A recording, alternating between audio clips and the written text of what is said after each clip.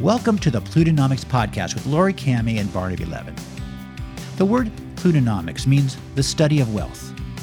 It's our mission to educate, to help clients think about their goals and how they might benefit from working with an advisor to achieve them. But more importantly, it's to make sure our listeners understand both the pros and cons of any issue, so they can make informed decisions and increase the odds of finding the right answer for them. You see, it's not who's right or wrong, but knowing there are no disinterested parties or unbiased opinions, and that where you sit depends on where you stand. The challenge to making good decisions is to start by questioning one's assumptions and to break free of our prejudices, because the truth usually lies somewhere in between. There are always two sides to every issue, both of which have merit.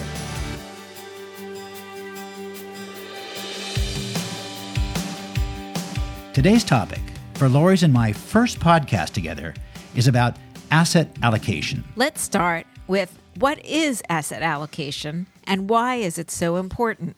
It's a term you hear every time you speak with an investment professional, along with diversification. Diversification is the idea of investing in such a way that we reduce one's exposure to any particular asset to achieve a certain rate of return over a period of time, while minimizing the risk of loss along the way.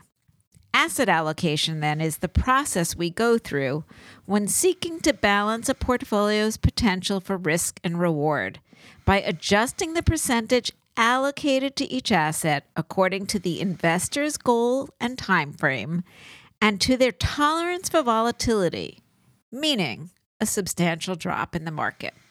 The objective, again, is to balance the portfolio's characteristics when we're choosing from all of the possibilities we have, knowing each asset behaves differently from one another in different economic scenarios and circumstances. Strategically, after reserving for any short-term needs and some sort of buffer for emergencies, it's only then we turn to longer-term lifestyle goals, including retirement and philanthropy. This is when we target things like growth, total return, by investing in stocks, bonds, and real estate, for example, and on an ongoing basis reassessing those investments, periodically adjusting the mix as markets move and things change in our lives to make sure we stay on track. In Stephen Covey's book, The 7 Habits of Highly Effective People, we learn how important it is to begin with the end in mind. That is, to know where you want to go. In my opinion, the 3 primary drivers of a person's asset allocation should be, number 1, what goals they want to achieve. Number 2, how much each of those goals will cost. And 3, how much time they have to achieve them. If the timeline is 1 year or less, the primary consideration should be preservation of capital. If 10 years or more, it's to maximize growth, and everything in between is some blend of the two. Another consideration is something called correlation. That is, finding some sort of balance between investments that will, as Lori said, behave differently under different circumstances. The problem is that in times of crisis, like 2008, all asset classes become correlated. That is, they all go down. But in general, it is important to diversify, and the question then is, to what degree? If you knew ahead of time that a given investment would weather any storm and give you a fantastic long-term rate of return, why wouldn't you just put all your eggs in that one basket? The reason, of course, is we can never know. So we add other things, some different stocks, precious metals, and maybe a few alternatives, like a good hedge fund or venture capital. In my opinion, however, it's better to have fewer baskets and to watch those baskets more closely, because I believe in concentrating one's resources on the best in any given category and then moving on to the next industry or asset class. And like Warren Buffett said, to let your winners run as far and for as long as you can. When it comes to the expected rate of return, most advisors will tell you there's no way for anyone to know, so it's better to simply hedge your bets by investing across all asset classes. Barnaby and I have somewhat different opinions on this, but we both agree that one must take not only the current economic environment into account, but also to think in terms of moving a football down the field. With the yield on 10-year treasuries, for example, at about 1.5%, are we on the 10 or 90-yard line with goal to go? versus, say, the early 80s when yields were 15% plus. We feel that regardless of your age, any allocation to bonds should be smaller and of a shorter duration today. Also, when it comes to things like equity valuation, most people feel that by any measure, valuations are stretched and overly optimistic today. So does that mean you don't invest? We don't think so. It just means that if you believe the market is overvalued, you simply invest less and have a lower expected rate of return. But what is valuation, besides whatever price someone's willing to pay or the yield they're willing to accept?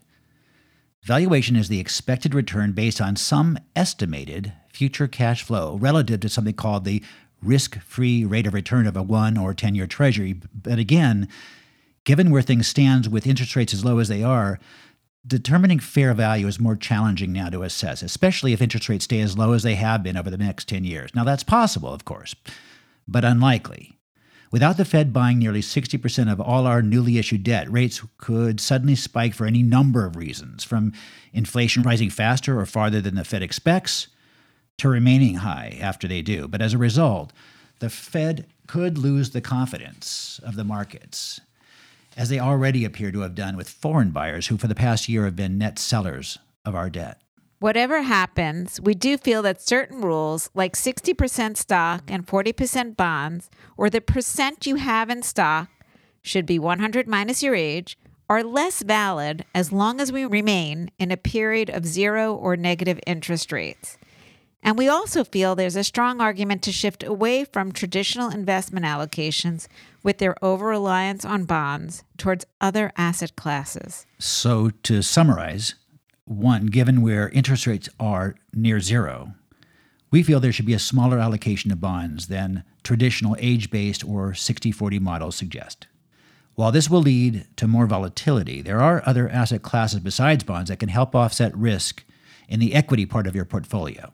Based on today's low interest rates and elevated equity valuations, we think one's expectations for returns should be more tempered for the foreseeable future. And depending on one's stage in life, it's still as important as ever to add to one's investments on a consistent and ongoing basis, not only to increase savings, but given the expected volatility, to take advantage of those inevitable swings. And again, to periodically rebalance back to your target allocation, which helps you stay on track. Future podcasts will include topics such as the impact of demographics on the economy, future trends, and ESG, or sustainable, socially responsible, and impact investing. Please feel free to offer us any feedback you might have on how we can improve these discussions or any particular topics you'd like us to include going forward. And please join us next week for our call on demographics. This is Lori Cammey and Barnaby Levin for the Plutonomics Podcast, signing off. LK Wealth and Asset Management and LCK Wealth are a group of investment professionals registered with Hightower Securities, LLC, member FINRA and SIPC, and with Hightower Advisors, LLC, a registered investment advisor with the SEC. Securities are offered through Hightower Securities, LLC, and advisory services through Hightower Advisors, LLC. This is not an offer to buy or sell securities. No investment process is free of risk, and there is no guarantee that the process or investment opportunities referenced herein will be profitable. Past performance is not indicative of current or future performance, and any investment opportunities referenced may not be suitable for all investors. All data and information referenced are from sources believed to be reliable, and any opinions, news, research, analysis, prices, or other information contained in this research is provided as general market commentary. It does not constitute investment advice. Neither LK Wealth and Asset Management, LCK Wealth, or Hightower shall in any way be liable for claims and make no expressed or implied representations or warranties as to the accuracy or completeness of the data, or for statements or errors contained in or omissions from the obtained data and information referenced. The data and information are provided as of the date referenced, and such data and information are subject to change without notice. This document was created for informational purposes only. The opinions expressed are solely those of LK Wealth and Asset Management and LCK Wealth, and do not represent those of Hightower Advisors, LLC, or any of its affiliates.